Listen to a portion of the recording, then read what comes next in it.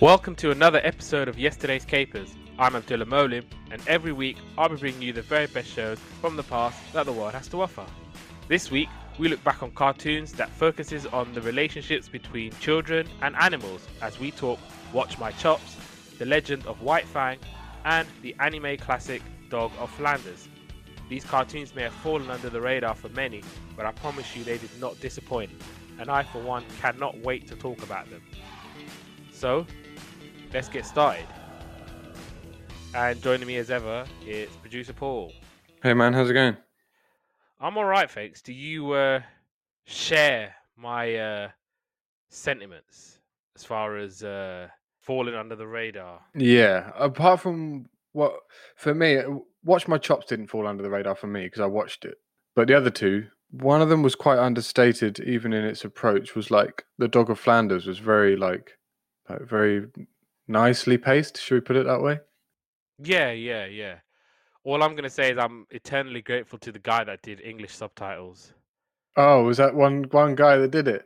I don't know if it's one guy that did it, but obviously we had the link and it had English subtitles, and it would have been a damn shame if we couldn't have watched it, because obviously it's in a completely different language. And all I'm going to say is we need to do more anime. Anime's great. I think we need to have an anime month now. Do you reckon? We got to find some space. It's too good for us to just do it once in a blue moon. We should do Pokemon as well. Because we've Pokemon. done, what? Sailor Moon, and that was amazing. We did Michiko and Hatchin, which I really, really liked. Yeah. I can't remember any others that we've done. And I think Sailor Moon is one of the greatest cartoons ever, in my opinion, of all time. I think it's up there. And so it's like we need to find some time in the month. I think what is it? February is Black History Month. October's Black History Month. Women's History Month. Yeah, October's Black History Month. We got schools in September. So there's 4 months? Yeah, 8 months. We've got to figure out somewhere in the middle. We gotta make it an anime month. But yeah, we'll figure that out at a later date. But yeah, let's get started. We're gonna start with Dog of Flanders, and we're gonna do the anime, which came out in January 1975, and some of the things happening in the world. John N. Mitchell, H.R. Haldeman, and John Ehrlichman are found guilty of the Watergate cover-up. Obviously, if you don't know what the Watergate scandal was, I believe it was when Richard Nixon and a bunch of Republicans broke into Watergate Hotel, and I think that was where I don't know if the Democratic National Convention was being held there, or if Democrats had some files or something important. But yeah, they broke in and they tried to do some stuff. And then Forrest Gump shopped him in. Yes. How it was always intended to be in history. Immaculata University defeats the University of Maryland 80-48 in the first nationally televised women's basketball game in the United States. Jazz pianist Keith Jarrett plays the solo improvisation The Cologne Concert at the Cologne Opera, which, recorded live, becomes the best-selling piano recording in history. Rollerball was in the cinemas, and appropriately named song January by Pilot was number 1 in the charts. Dog of Flanders now, or as it was known in Japanese, Furan Dasu no Inu. Obviously, if I said it wrong, then I wholeheartedly apologize. Yeah, it was a Japanese animated TV series adaptation of Ueda's 1872 novel of the same name. It was produced by Nippon Animation, and a film version was released in 1997. It represents the bond between a boy and his ever so faithful dog living in 19th century Belgium. The emotional story shows the boy's struggle in life as his grandfather dies and leaves him with his dog. And it shows how the hope of becoming a great classical painter has seemingly been crushed by his grandfather's passing and the way that he takes after that tragedy. And like I said, yeah, it was a novel written by English author Marie-Louise Delaram, published with her pseudonym Ouida. And yeah, it's just about a Flemish boy named Nello and his dog at Patrash, and it's set in Antwerp.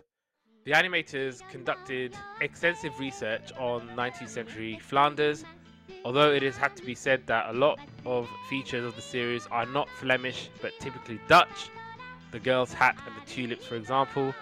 The buildings depicted in the series were modelled after the Boycoric Open Air Museum, although there have been some changes from the original story by Marie-Louise Delaram. It has been faithful in keeping the storyline accurate. And in Belgium, the story is more obscure. Only in 1987 did it receive a Dutch translation, and this happened after the tale was adapted into a story of the popular comic book series Suske and Whisk. Since then, monuments were raised to commemorate Nello and Patrash. And in Japan, Korea, and the Philippines, the novel has been extremely popular children's classic for decades.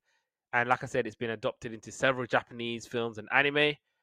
And since the 1980s, the Belgian Board of Tourism caught onto the phenomenon and built 2 monuments honoring the story to please East Asian tourists.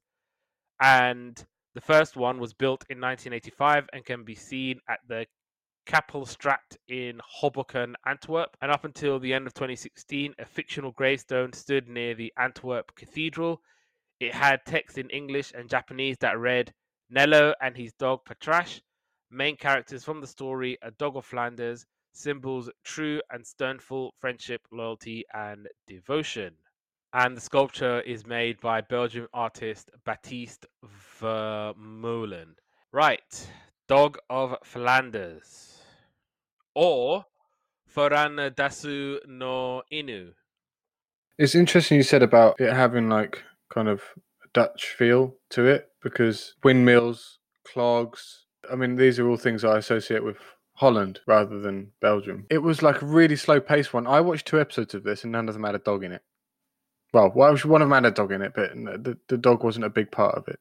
Well, the dog came later on because obviously it was building up to the moment where he rescues the dog. Yeah, because you see the dog, right? You see the dog with that nasty man. But I thought it was a really nicely paced show. So I was like kind of, you know, sometimes taking notes with this sort of thing whilst you're watching along is quite difficult. You pause it and try and catch up with yourself and things like that. So, but this time I was just like typing away, like dig, dig, dig, dig, dig. Just like loads of time to catch up. Even though they're talking a completely different language and you have to catch the subtitles just in case you might miss what's been said. Yeah, no, I'm kind of used to watching subtitles now. I used to hate subtitles, and then I got married, and my wife likes to watch subtitles of everything, so I'm kind of used to them now, to be honest. Yeah, it was a good show though. Really, really nice. It was a nice show. Should we say that? A nice show. Well, if you've not watched the finale, then Yeah, I definitely have not watched the finale, but I think this is one of those shows I could go back and watch. maybe you should. But this is what I was talking about, how we need to do more anime. Yeah. I thought this was brilliant. I thought this was outstanding. I thought the story was great. I think obviously in Japan, I think they did a great job with it.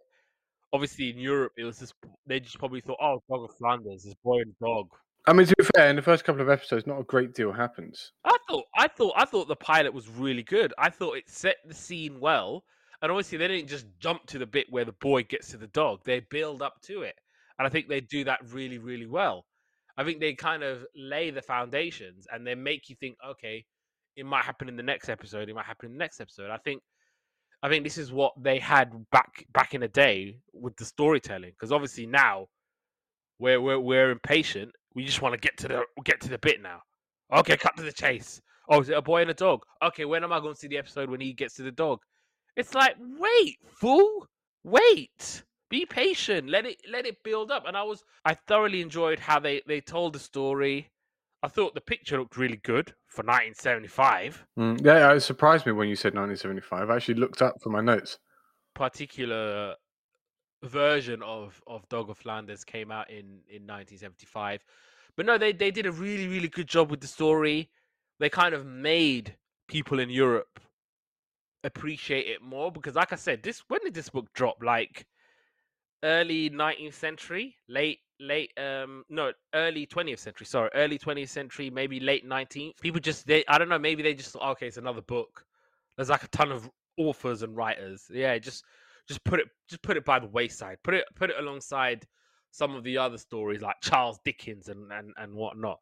But I think once Japan and the Japanese got a hold of the story and they kind of told it and they adapted it in their own way, I thought it was great. And obviously, I'll talk about it when we talk about the episodes. I think what they did really, really well was they told the story and they didn't dilute it for kids. They stuck to the story, whether or not it was palatable or nice and happy and cute for kids. I don't know, but they stuck to the story, and I thought they told it really, really well. And it was yeah, hands down, it might actually be one of the most emotional things I've watched on Yesterday Capers in terms of animation. Anyway, this is incredibly emotional. Even the Lion King, or the Pinky and the Brain bit of it with the tigers. Well, no, that's the Lion King is the film. This is the TV show, so we'll put that to the side. But no, this was great, and yeah, let's talk about episodes. Right, so I watched episodes 1 and 2 back to back because I was kind of hoping that they would get to the. I knew they were going to get to the dog until like the middle. Yeah, but don't expect to see Patrash be a regular cast member until like episode 26 or something. That would be my guess. That's my guess anyway. But I wasn't expecting him in the first couple of episodes anyway. I mean, with a show called Flanders Dog, I would have expected him fairly soon. I think the reason is because in real life, what I liked about this show was that it kind of, you know how you talk about like suspending disbelief and talking about things of like imagination. In real life, the boy and the dog aren't going to get together right away. That's just not going to happen in real life. That dog, obviously, you'll talk about it. He served a purpose to that man. He treated him horribly. He treated him like dirt, but it was like, that's my dog. The boy isn't going to rescue that dog in the first episode. And that boy is broke. So he ain't going to just willy-nilly snatch another man's dog and have to provide for that dog. So you have to be realistic. And that's what I was talking about, how this cartoon was incredibly realistic. And I appreciate you for it. Because you're not going to just, in cartoon, wishy-washy cartoon world, then, yeah, the dog and the boy are going to be united together. They're going to be all sing-song and happy, happy, happy. And, what I was going to say was, I loved the theme tune. Absolutely loved the theme tune. Loved the closing credits theme tune as well. And like I said, yeah, these, like with anime cartoons, they don't miss with the theme tunes. It's a bit like Moomin's theme tune, don't you think?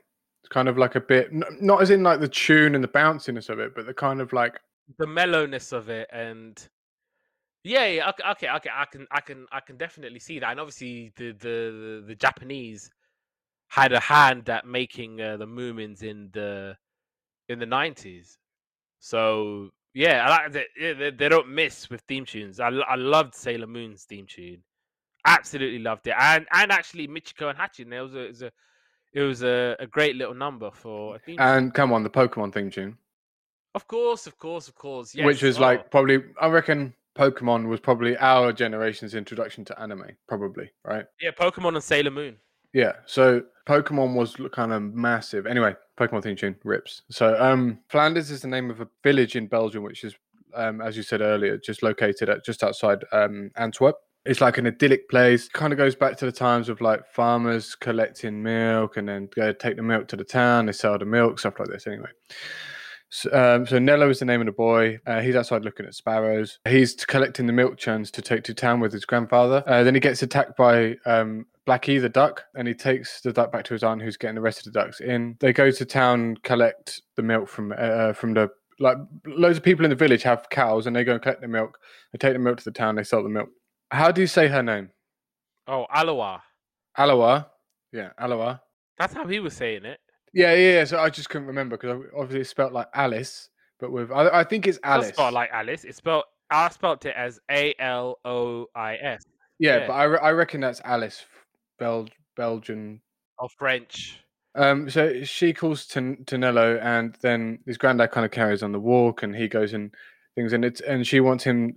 he tells her that he's going into Antwerp, and she says, "Oh, I've got some like a single coin.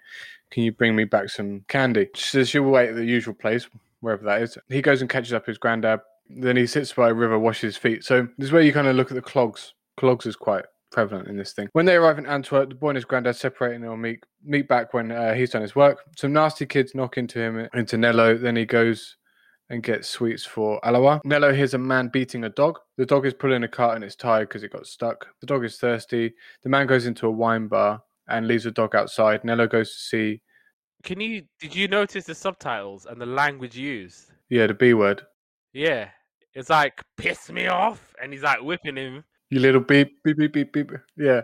So he's like proper beating this dog. And you do feel sorry for the dog. And one thing I quite liked is that you kind of got this feeling that you were willing Nello to do something, but he couldn't do anything. So it built that kind of tension quite well.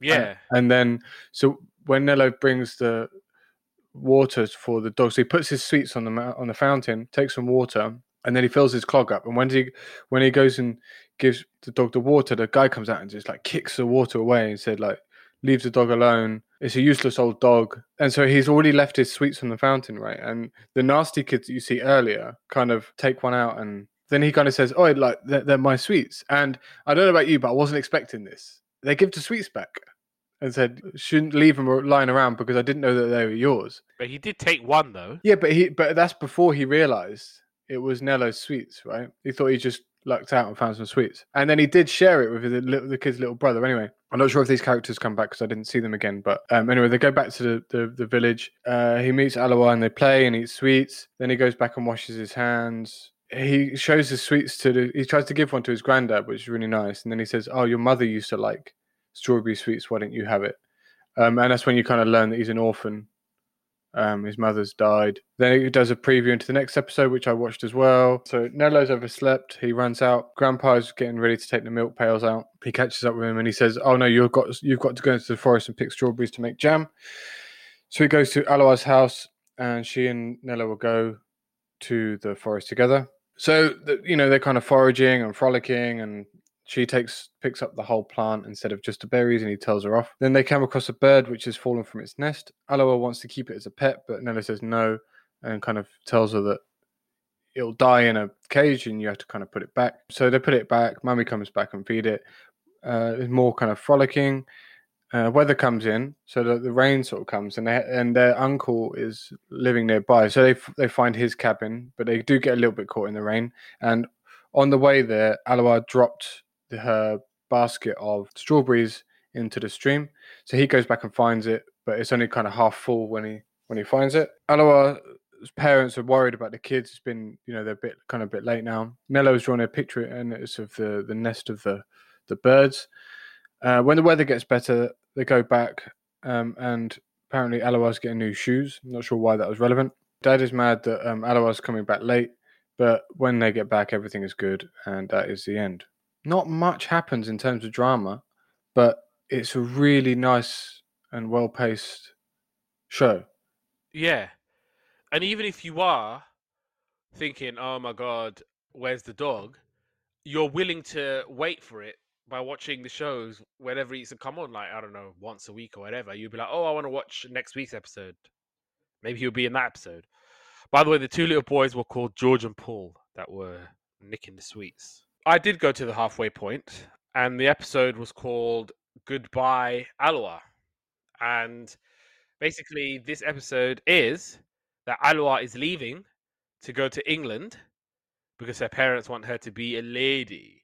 And they believe that is the best place to go and do that. And the dog is with them in this episode. And Aloha is setting sail the very next day. And George and Paul are coming to talk to Nello, and they're basically saying that Aloha's is at the tailor's. And Aloha is basically showing her dress to Nello. And she's basically saying, "I want to show you where England is." She's showing England on a map to Nello. And they're thinking to themselves, "Oh, England isn't that far." Obviously, if planes, trains, automobiles was a thing, then sure, it's not that far. But I don't think they did exist. And so, yeah, they're saying, "Okay, look, that's England. We're not too far. And so the boys bump into someone called Andre, and he's basically wearing funny clothes. George and Paul are laughing their heads off. Obviously, Andre gets really upset about this.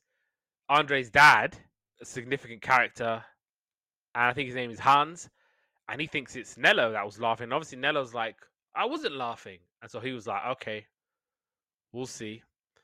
And Alua is packing her things up, and her mum gets really upset. Alua wants to take a drawing of herself, but her mum wants to keep it as like a keepsake, because obviously she said, I'm going to miss you a lot. And Alua is reassuring her mum that England isn't too far. Nello draws a picture of England, and obviously his grandpa's like, okay, look, we've got to get up early for work. Grandpa and Nello are up early delivering milk to Antwerp, and so they go extra early so that they can see Alua as she leaves. Hans and Andre, they arrive at the port, but Hans has obviously forgotten something. He's forgotten like a suitcase. And so he's like, okay, I need to run back and get it. He sees Nello, and obviously he's like to Nello, why don't you go back to the house and go and get the suitcase? Don't worry, the ship ain't gonna set sail until later on, so go and get it. Alois is worrying about Nello because obviously she's worried that he's not gonna make it in time to see her off. And so Hans is basically blaming Nello, going, oh, that stupid kid. He was meant to go and get it, and he's gonna go get it now. And so the dad is like, you know what, sod it, I'm gonna send for it later. George and Paul realize what's going on, and so they go after Nello, and they basically say, look, Nello, you need to hurry up, the ship is gonna leave soon. It's the last launch, and Alua has to board now. She says bye to her parents. Andre gives Alois some flowers, which I thought was very nice, and then obviously she tells Nello that, she's like, look, tell Nello I said I wish him all the best. Alois' dad is like telling his wife, stop crying, stop being hysterical. He's being like the typical man. I thought he was an arsehole, but yeah, he was just like, stop crying, stop being dramatic, woman. Alois is just basically leaving all upset because she thinks that Nello couldn't make it on time. Ship sets sail. Nello gets there, so he's running after the ship. Alois spots Nello, and look, she just keeps saying, look, England isn't far away, and obviously he's like running after her and running after the ship, and they basically say goodbye. Alois is gone, and winter is here. Now, the last episode, which was called The Picture of Angels. A little backstory to this. So, obviously, Nello and Alois are very, very much in love with one another. And obviously, her dad, his name was Bas Koges. And obviously, he's a well-off man in the village, as I mentioned. And he basically doesn't approve of her friendship with Nello because he doesn't want his daughter to be associated with someone who's poor. And we learn that he's illiterate, but he's very, very good at drawing. He enters a junior drawing contest in Antwerp, and he's hoping to win the first prize of 200 francs per year. But the jury selects a different winner. And then a fire breaks out on the Bas property, and I think one of the windmill gets clipped by the fire too. The landlord, which I think is Hans, he lies, and he says that Nello was responsible for the fire so that he could basically escape responsibility for neglecting the property. And then Bas tells Nello that he is never to see Alois again. And then his granddad, Jehan, dies, and the landlord promptly evicts Nello and Petrash. And with no home, they are forced to wander the streets, where the episode kind of fits in. So I've got my official notes and my scribbling down notes. And so basically, it starts off with Petrash, and he's out in the snow because he's looking for Nello. And he senses that Nello might be in trouble. But the problem is the dog is old and tired, and it is heavy, heavy snow. Heavy snow. There's an old lady, she's basically on a horse and carriage. She thinks she spots Petrash, but obviously she's like, that can't be Petrash because it's freezing cold. He needs to be at home bundling up because it's a cold winter in Antwerp, so you need to bundle up. And so there's a Grandpa Noel, which is a very apt name for the time. And obviously Mr. Kojes wants him to fix the windmill. And so Noel is basically like, I don't think it was the boy. I think it was you, Hans. And they all start to clock that Nello was falsely accused by Hans and that everyone is furious with Hans. And Mr. Koges feels really bad about this. Mrs. Noelette, I think it was her name. That was in the horse and carriage. And obviously she's trying to visit Nello. But then she hears the news that his granddad has passed. And there's a Mr. Michel who has to look after him. But obviously they can't find him at all. And so Aloha, she's back home for Christmas. She finds Nello's letter. And we learn that he's run away because he can't pay the rent. And he's leaving behind all of these things as payment.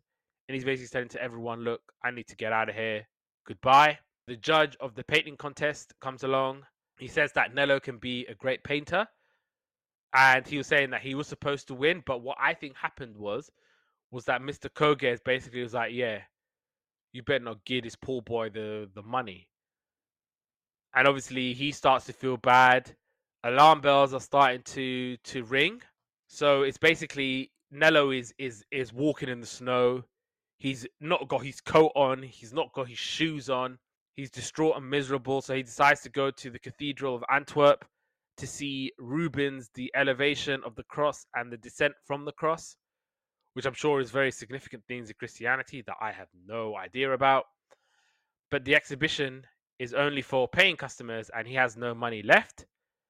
And on the night of Christmas Eve, Nello and Petrash find that the door to the church was left unlocked. So basically they're thinking, oh, this is great. We get to go inside the church.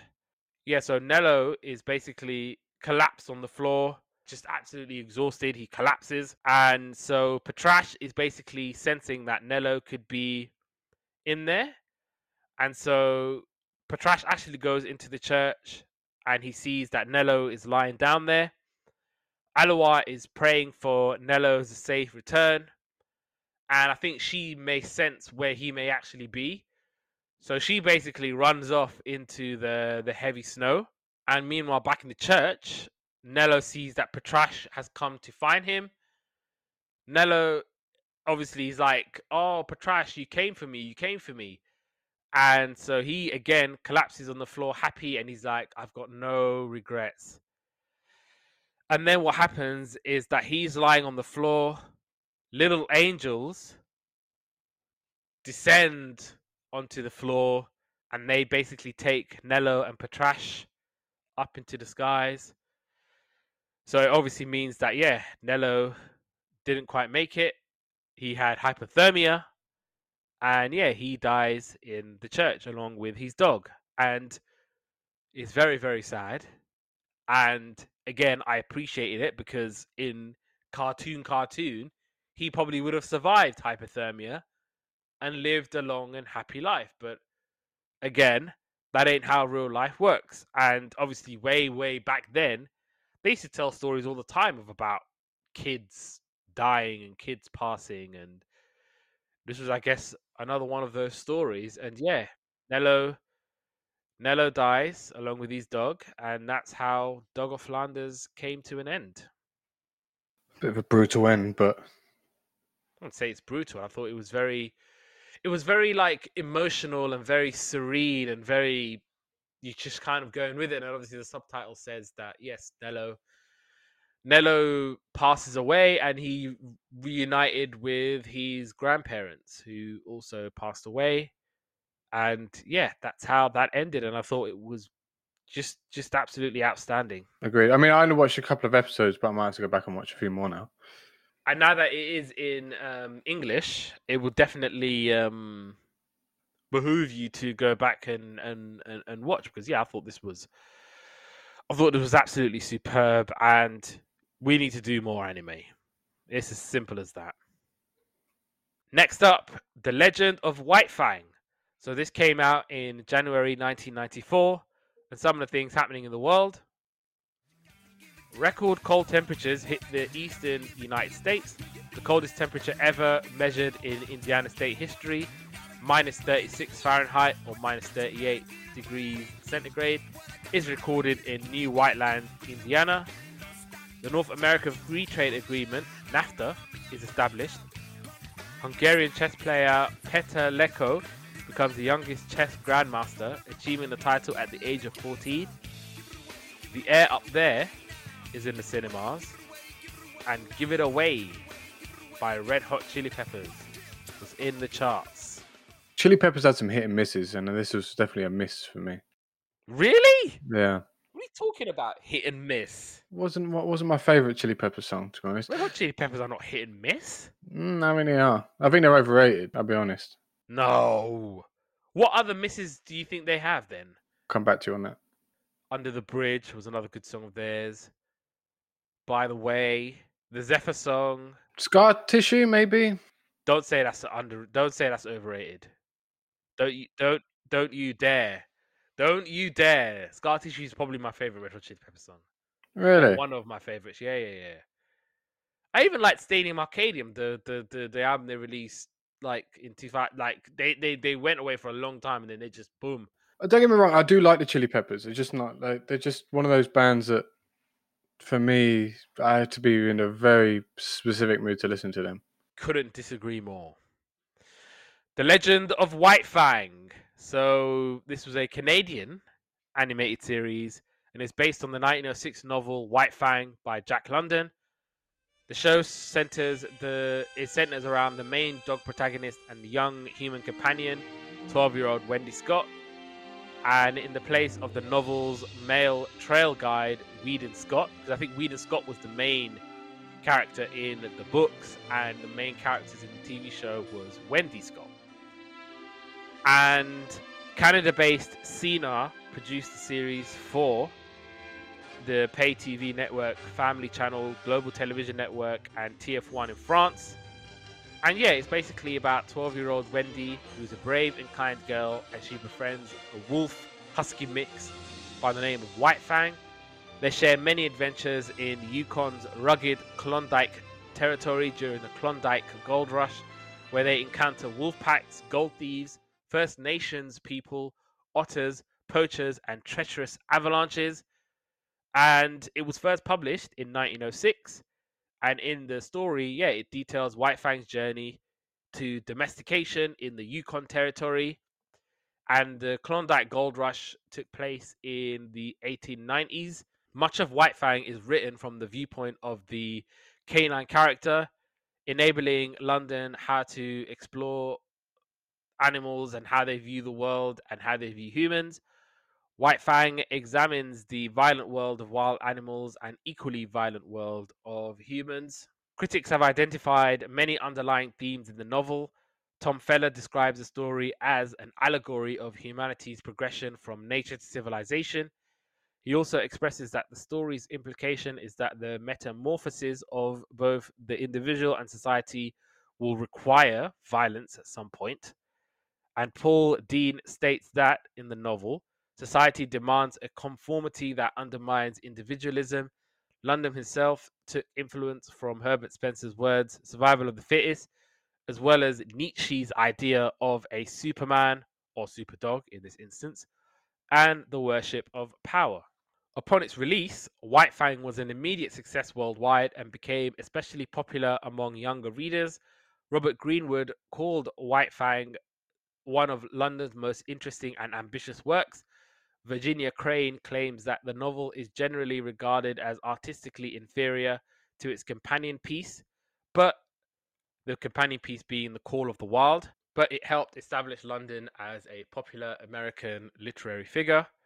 Shortly after the book's publication, London became a target in what would later be called the Nature's Fake controversy, a literary debate highlighting the conflict between science and sentiment in popular nature writing.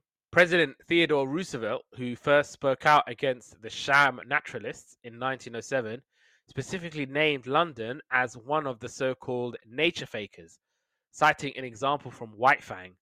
Roosevelt referred to the fight between the bulldog and the wolf dog, the very sublimity of absurdity.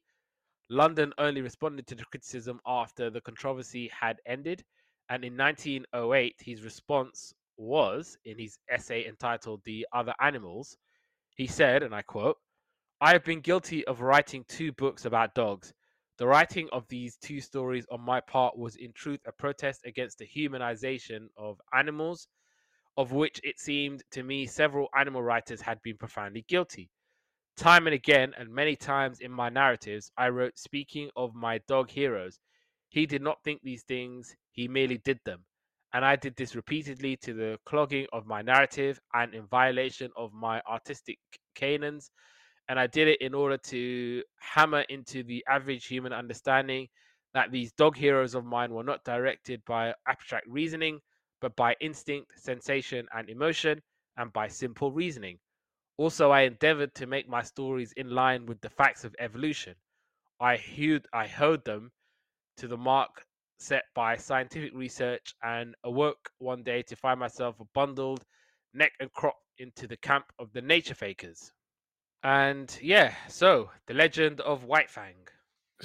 And it spoke like Hanna-Barbera dogs. It didn't speak. I mean, I could hear it. The only difference is it The didn't lips have. weren't moving. It didn't like say things with R's all the time. Well, the lips weren't moving, so It's just a hero dog like. And we've done a few hero dogs, I think now. Like maybe, but it's nothing like Hanna-Barbera dogs. This was like a grown-up cartoon. yeah, that is all right. Yeah, I think it was quite. It looked Hanna-Barbera in its animation style. I don't think so. Not at all. I think it did a little bit. I think there's a style with Hanna-Barbera versus. But I think it did have that kind of like feel to it, but only with the baddies. Not at all. Now, if you look at the baddies, right? No, I don't see it because no, it kind of had a Hanna-Barbera baddie-esque. Hanna-Barbera was more drawing. It was more hand drawing, and they will come up with the characters like that. Whereas this was more using animation techniques and things of that line. I think it's completely different. No, I think it had a feel to it, but not with the goodies, only with the baddies, really. In what way, though? Just the animation style of the baddies and how they were kind of like this kind of like, dancing around because they can't get what they want or they're... But most of the other part of the story, not so much, but just like when you meet the bad guys. I'm not sure if I wrote that in my notes or what. I don't think I did. But other than that, I only watched one episode because it was the English one. I didn't watch any subtitle ones on this. I watched a couple of the La Leyenda del Colmillo de Blanco, something along those lines. I think that's what it was called. But no. I think the Hanna-Barbera thing is. I'm not convinced by that. I think it's definitely a reach. But I remember watching this as a kid. Oh, really? Yes, I did. I had no idea about this show. It used to come on Channel 4 in the summer holidays when we were like very, very little, and we used to watch this all the time, and it used to come on. I can see it being a summer holiday show, actually. That feeling where it used to come on like in the mornings. I reckon about 10:30, 11 o'clock. Oh yeah, it used to come on just before Sesame Street, which somehow you didn't watch, did you? No, I mean I didn't like Sesame Street or that. It doesn't matter if you don't like Sesame Street, but you'd never thought yourself, right, Sesame Street, one of the greatest institutions to ever been created, and you never. But yeah, anyway, enough of that. But it was like, it used to come on Channel 4 in the mornings, and it used to be part of the programming that used to come on. What else? A lot of stuff used to come on. So like, I remember that. I think they used to show a bit of Pink Panther at that time. I think City Guys used to come on around about that time as well. Saved by the Bell was another Channel 4 thing. But yeah, this used to come on, and it was one of those adult cartoons that obviously I can appreciate and watch, because obviously it's not like a baby cartoon where everyone's all going, yeah, we're all kids and we all live happily ever. This was a very grown up, very serious cartoon. And yeah, it's basically retelling the story of a long, long time ago. And yes, it's very interesting that they tell the story of the Klondike Gold Rush. And again, it's basically how another country screwed the natives out of their land and probably their gold as well. Because once, they struck gold, then everybody wanted to move to this village, which I think is Dawson something. It's Dawson something. It's where they live. I'm sure I wrote that down. Yeah. Anyway, so yeah, let's talk about episodes. You can talk about because I watched the pilot. in Spanish, which was called the Gold Nugget. I didn't write down what it was in Spanish, but yeah, I will do my best because obviously it was in Spanish, so I have to try and decipher what I can and with the English subtitles. So, okay, it starts off with White Fang. He's scrapping with the Lynx because the Lynx is basically going after his territory, but White Fang manages to get him away, and man is happy that he's found a bit of gold. Oh, so yes, yeah. So basically, there's a man who's found a bit of gold, and he ends up getting in trouble. So he's on a sled, and so the sled is basically falling off on a mountain. White Fang and some old guy saves the day, and obviously we find out that it was difficult to pull him up because he had like this big chunk of gold that he found, and he offers a little bit of it to the old man, but the old man is like, yeah, I don't want it. But then he ends up leaving a tiny nugget on his sledge. And so he goes to the hotel that's run by someone called Bella, and he wants his money to be kept in a safe. There's a man who overhears it, and then he goes all the way to the villain of the piece, Mr. De Laszlo, and he's telling him, oh, there's a man who's come in and he's found gold. And so he tries to come back the very same night, and he tries to steal the gold himself. But obviously he's big and he's clumsy and he's making too much noise. White Fang goes to the tavern to try and stop him. A fire breaks out and the man gets away. Bella manages to get away as well. Very clever that she wets her towel and covers herself. That's, I think, one way to try and escape a blazing inferno. And obviously everybody thinks that it was White Fang who caused the fire, but Wendy isn't buying it, and White Fang starts to feel bad about not saving the tavern and not doing enough to prevent the fire. And Bella realizes that the safe was opened by somebody, and then Mr. De Laszlo comes to see Bella, and he has a proposition for her.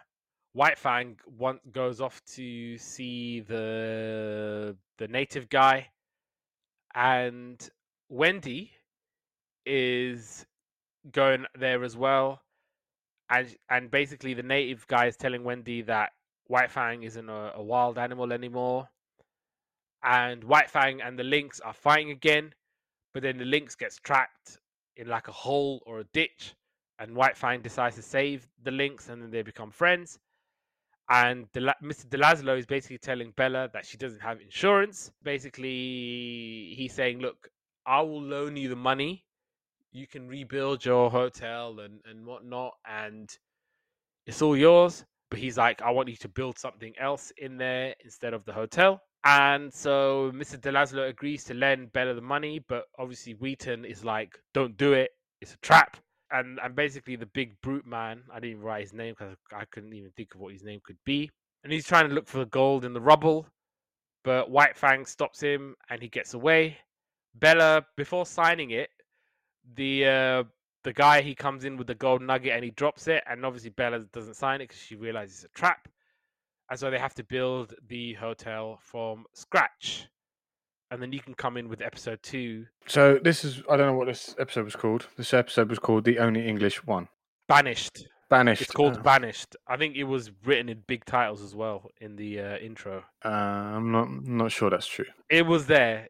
All the episode titles was there, like right in the front. Oh yeah, because old White Fang gets told off. Right. So there's a bloke moaning and he's digging in the snow, and it's Tom, this bloke. You've later find out it's Tom, and he strikes gold, and he's like, "Oh, this mine does have gold. I'm really happy." And then this other man, who you later find out is called Samson, Samson. Yeah, Samson is watching him, and he basically like kind of does him in and takes the gold. The girl wants to go to the forest to bring Tom food. White Fang comes along, and then they get chased by the man because they kind of like see him like attacking Tom. They head back to the village. She trips over and knocks herself out, and White Fang drags her to the. All right, fair enough. I was just showing producer Paul The banished massive letters in across the big whole screen. gold writing. Yeah, so she gets dragged to the village by White Fang, and she's kind of like hallucinating. She kind of says like, White Fang is the baddie kind of thing. Well, she says, oh, he's chasing me, and everyone thinks it's going to be White Fang attacking her. Meanwhile, Mr. Delaslo is with baddie Samson, and he shows him where the mine is, and they forge the sale documents to say that it's their thing. This is not Tom's mine now; it belongs to Delaslo. They forged the document. So White Fang is sad because he's been banished. Wendy's in bed and she's lost her memory, and Bella's taken her, and she's going to take her to the hotel instead of being at her house. So the baddie hunter is now going to hunt White Fang because the whole village is against White Fang. White Fang goes and sees this Native American thing, and then they have a moment there. Tom tells Wendy's dad about the robbery, and he's kind of thinking, okay, there's more to this than meets the eye. Then they go to see the mine, and then they see Sansom mining the gold. There's a wanted poster of White Fang in the sheriff's office. Basically, Dad kind of twigs that Delaslo's kind of in on it, and their claim number, or I'm guessing that they could claim for the gold spots. Their claim is 112, and it says it's Delaslo's claim now. But one of the things that irritated me about this episode is like, oh yeah, it's claim 112, and they're pointing to like 142 on the register book, and it's like, that's pretty lazy animation. You could have literally just said 142. What I was going to say was, it's one of those like things that used to annoy me as hell with cartoons. I was thinking, is the animation really hard in terms of handwriting? Or you could, if it was like multiple languages, you could literally just say 142 in the voiceover, right? That's not hard. But anyway, so Dad goes to see Sergeant Oakes, and Tom goes to see Delaslo and gets thrown out and says he will prove him wrong. And meanwhile, the village is lynching and hunting White Fang. The Native American says, you better go save Wendy, otherwise she's going to be in for it. So Samson's going to finish off Wendy, and White Fang goes to Wendy's house, but she's not there. And then he finally finds her, and he kind of bashes up Samson. Samson goes to see Delaslo, who says, leave for a little while till this all blows over. White Fang chases him out. Wendy tells the story to Tom, and they try and go and sort it out. White Fang catches up with Baddie, and he kind of ends up going away. They arrest Delaslo and they question him, but there's no evidence to actually convict him of anything. Wendy shops him in. The sale of the mine was nullified because it was a forced sale, and then everyone else in the whole village who's also got Delaslo as their thing gets their sale nullified, so they all get their mine back.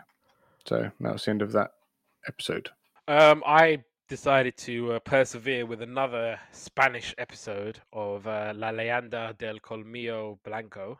Against my better judgment, because obviously my notes were terrible and my Spanish is nowhere near as good as I'd want it to be. I don't know, maybe if I was watching Narcos, then I would have been a little more confident in my Spanish. But yes, I watched the episode called The Trap, or La Trampa. Again, there's a wolf that's challenging White Fang to be the leader of the pack. But White Fang, he handled his business and took care of that. And the native man can see a trap and a gun for White Fang in his future. And he sends a warning to White Fang about the trap that the white man might set for him in the guise of a bird. And there's a thing about dogfighting. And Wendy is totally against the dogfighting and wants to try and do something about it. White Fang's rival ends up getting trapped by the Brute Man, and the Brute Man announces a big fight between Jack, his dog. I knew the name of his dog, but I didn't know the name of the owner. And Jack, his dog, and the wolf are going to have a fight. And Delaslo is taking bets for the dog fights, but Wheaton is suspicious. Wendy and an old man, they see a wolf that's trapped inside. So they try and head off, but the Brute causes an avalanche and gets away. And Wendy and the old guy are revived by White Fang because he basically sits on them and tries to keep them warm. They're getting ready for the big dog fight, but White Fang saves the other dog. White Fang is fending off two men, but they outnumber him and they send him to fight instead. White Fang has to fight the other dog, but Wheaton and others get there on time and stop it from happening. White Fang gets trapped and he's about to be shot, but the wolves scare the Brute away, and Wheaton pulls White Fang off the trap. And obviously he realizes, the other dog, that it's not easy to lead a pack. and so he kind of accepts that he is that White Fang is the leader. And quick notes on the story of White Fang and how it might differ from the TV show. So yeah, story begins before the wolf-dog hybrid is born, with two men and their sled dog team on a journey to deliver the coffin of Lord Alfred to the remote town named Fort McGurry in the higher area of the Yukon Territory. The men, Bill and Henry, are stalked by a large pack of starving wolves over the course of several days.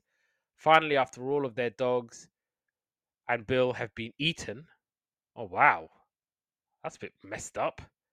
More teams find Henry escaping from the wolves. The wolf pack scatters when they hear the large group of people coming. White Fang is separated from his mother, who is sold off to another Indian camp by three eagles.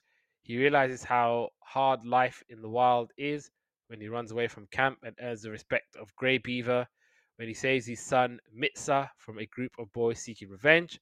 Wheaton Scott tries to tame White Fang, and after a long, patient effort, he succeeds.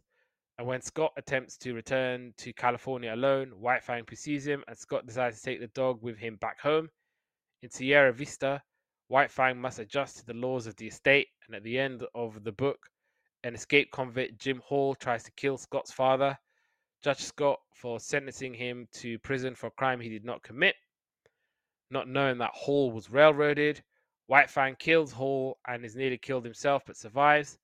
And as a result, the woman of Scott's estate named him the Blessed Wolf.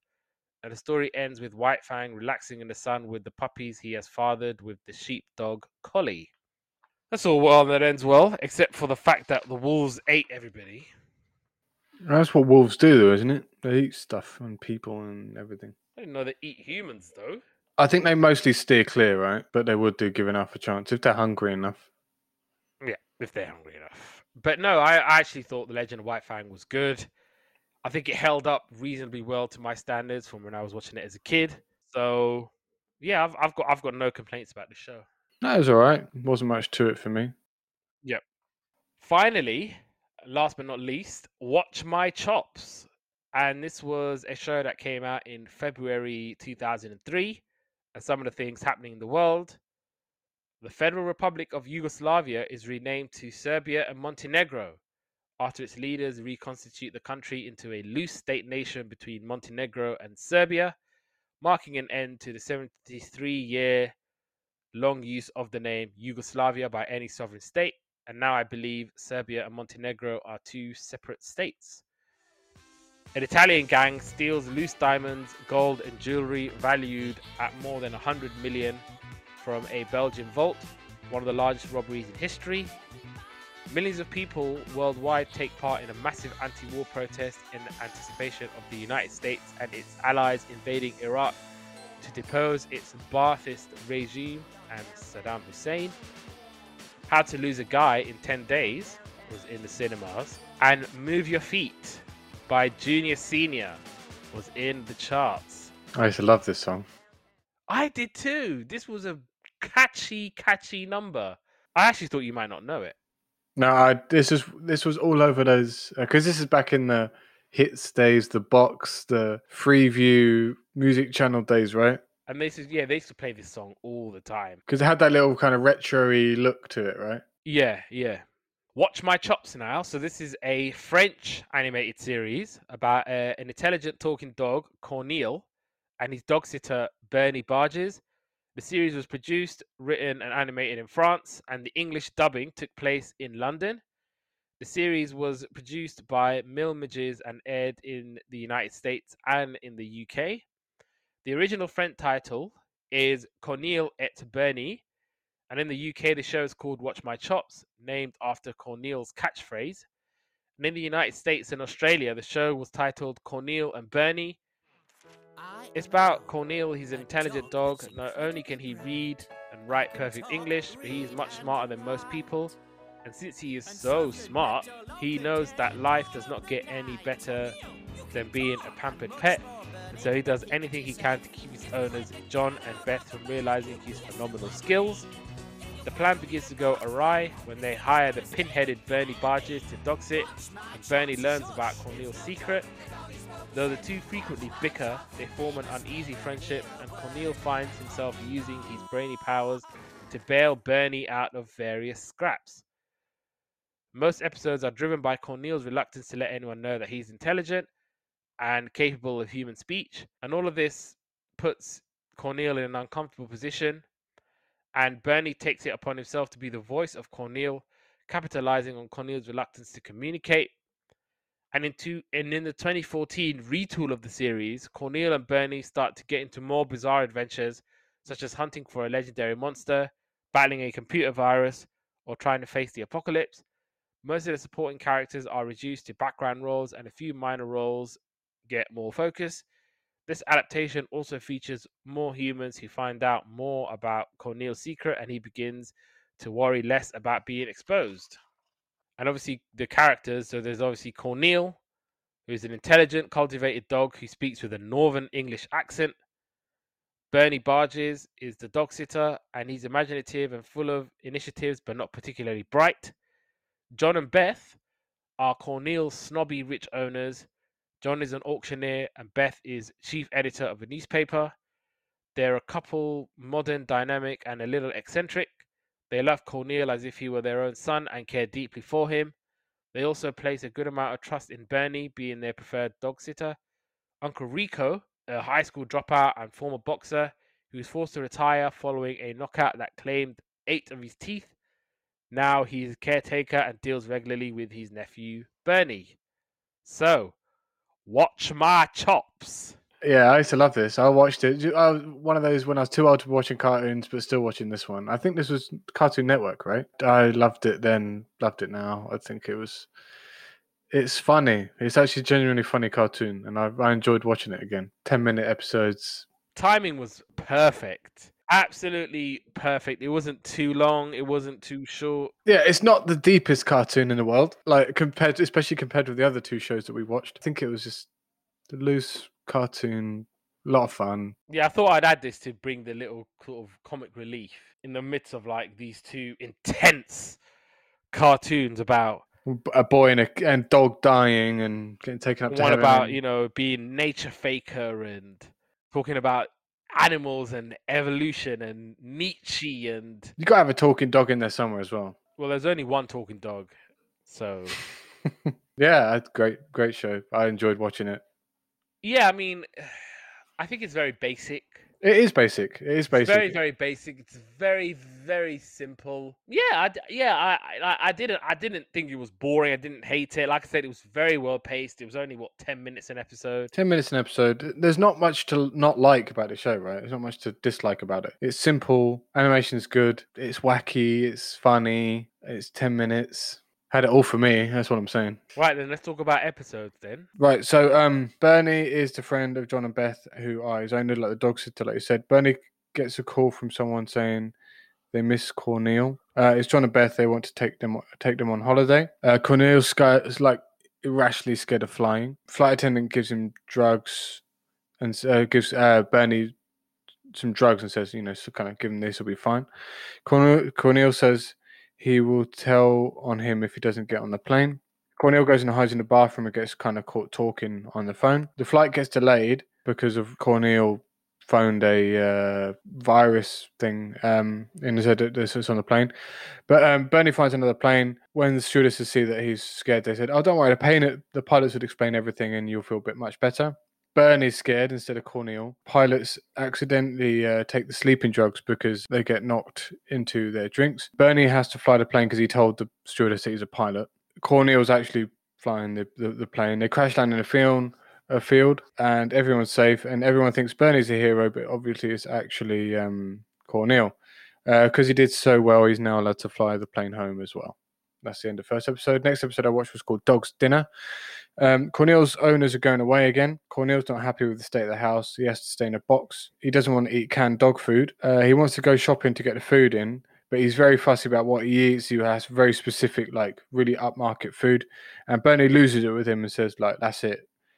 You're a spoiled dog. You're going to have dog food or you're not having anything at all. And so Cornel's not eating. Bernie's winding him up and trying to make him eat the dog food. Cornel tries to get Uncle Rico to feed him, but Bernie's aware of that and stops it happening. Cornel's holding on. He goes outside and sees a sausage, but gets attacked by the birds when he tries to take it. So he goes home and he switches the corned beef tin for the dog food.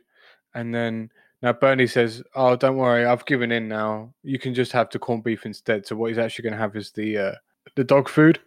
Then Bernie accidentally eats it. So Bernie eats it to say, "Look, it's just corned beef. It's fine." And then it's disgusting. So Bernie feels bad about trying to feed him dog food because it's horrible. And then he takes him shopping to get some real food. Okay, so I watched an episode called Love Me, Love My Dog. So Bernie's trying to show Cornel how to catch a frisbee, but obviously Cornel's like, don't insult my intelligence. And then there's someone called Aunt Bertha who comes and she takes a liking to Cornel, and Cornel likes her too. And so Aunt Bertha is mourning the loss of a dog, Bobby. And Bernie and Cornel have to basically keep an eye on Aunt Bertha, but Bernie isn't too happy about that. He thinks that she's pretty lame. And Cornel is playing fetch with Bertha, even though he never plays with Bernie. The owners want Aunt Bertha to help out with Cornel more. And Bernie's like teasing Cornel and provoking him. So like Cornel bites him. And Bernie walks away from Cornel because he's like, "Why did you bite me?" And obviously he's like, "I'm really, really sorry." And Bernie doesn't want to come around anymore. And Aunt Bertha, all she wants to do is call him Bobby, because obviously that's like the dog that they knew. And obviously Cornel doesn't like that because he's like, "I'm Bernie. Watch my chops. I'm Bernie," in that northern accent of his. And so Cornel is going to Bernie crying for help, and he wants to get rid of Aunt Bertha. So Bernie tells Aunt Bertha that Cornel gets allergic reactions all the time. Cornel's acting up, and Aunt Bertha gives Cornel back. And obviously he's like, I love how Bernie's like on the floor and he's like trying to slap Cornel around, going, I had to like slap him out of it. And obviously Cornel was like, "You're meant to like be fake hitting, not like hit me for real." And Aunt Bertha leaves and says that Bernie is a great dog sitter. And the last episode I watched was called Bone of Contention. So Bernie is obviously a student of some sort, and his class, they're going on an archaeological dig. And Cornel sneaks in the bag because obviously he wants to come along and take part in the dig. Bernie's basically getting stick from the lads, but the teacher's like, "If you find something, you guys have become rich and famous." Cornel finds a dinosaur bone, and Bernie gives it to the teacher. And so there's like this famous doctor, and he's arriving from Bolivia the next day. And basically, it was a metacarpus bone discovered by Cornel. And now they want to find the full dinosaur skeleton. Cornel wants to call it after himself and call it the Corneliasaur, but Bernie ends up taking the credit. Everyone sees Cornel, and obviously Bernie's like, "His dog is here. His dog's crazy." And so they tie up Cornel. And so obviously Cornel's like to Bernie, "Watch my chops, Bernie. Do not take credit for this dinosaur. It's my thing." And so the single bone ends up going missing. And Bernie's like, "Oh, I'll lead you to the whole dinosaur that I found. And I'm going to call it the Bernie saw." But there's like cans in its place. And everyone spots Cornel with the bone. So they're like chasing him all over. There's like the doctor. He's got the wheelchair. And he runs over Bernie with the wheelchair. Cornel leads him to the dinosaur skeleton. And the doctor then calls it the Corneliasaur. And so the doctor and Bernie like each other. And they're like bonding in the wheelchair. And the episode ends with the skeleton's head falling on Bernie. So now we have to rank these shows from 3 down to 1. Right, 3 is definitely White Fang. Was my least favorite of the two. Second, and a close second, I have to say, was Flanders Dog. And for me, for nostalgia and because it was very funny and good, is Watch My Chops at number 1. You picked the most basic one as number 1. Yeah, I just think it was like it was exactly what I'm looking for in a cartoon sometimes. You know, sometimes you don't want to spend 25 minutes watching subtitles. Sometimes you want to spend 10 minutes watching a Northerner and an American guy just go at it. So Why? So my one could not be any different. So number 3 for me was Watch My Chops. Number 2 was The Legend of White Fang. And yeah, number 1 was Dog of Flanders. I thought this was outstanding, and this should be number one. And this was absolutely brilliant, and it was absolutely great. And on that bombshell, I'll bring it to an end. I actually did try to contact a couple of people to potentially interview for the bill, but Bill Murray, or Billy Murray, who plays Don Beach and Johnny Allen, he did get back to me, but yeah, sadly he refused. Yeah, he refused. He said that podcast isn't his thing. So that's fair enough. Yeah. I can't be mad at that because he got back to me. So that's better than nothing. So yeah, I'm sure some of you would have liked the Bill theme tune as the end credits for last week's episode. The saxophone guy was playing his heart out. He was playing that saxophone like rent was due. It was the first of the month, rent was due, so he played that sax like, yeah. I think it's actually a song. Play that sax. Play that sax. Yeah. I don't know who sings it, but I'm gonna look it up. Yeah, I had to give it credit, man. But yeah, that was a great episode, and hopefully, another incredible factoid that I have about the bill was that, you know, Eddie and Rosie, Yes. they are married in real life. No way. They are married in real life. How come we found out after? No, because I was looking up Michael Higgs, who plays Eddie Santini, to potentially interview. And obviously, when you look at the bottom where it says spouses, it said Caroline Katz. And Caroline Katz is Rosie Fox. That blew my mind, Joe. Well spotted as well, to be fair. Man, they were married in real life. Damn. But yeah, Yesterday's Capers is available wherever you get your podcast from, and you can listen to us talking about the brilliance that is the bill. So yeah, any podcast platform that you can think of, we're on there. So go look us up there. Episodes drop every Fridays or Saturdays, so one of those days it should be on there. Also, we're available on the socials. So Instagram is Yesterday's Capers 1. On Twitter, it's Yesterday Capers. YouTube.com/Yesterday's Capers. Facebook.com/Yesterday's Capers. You can find me on the socials, Abdullah Molim, on Instagram, _Abdullah_Molim. You can find me on Twitter at Abdullah Molim, all one word. Give me a like, give me a follow, and let me know what you think. And yeah, join us next time for another episode of Yesterday's Capers.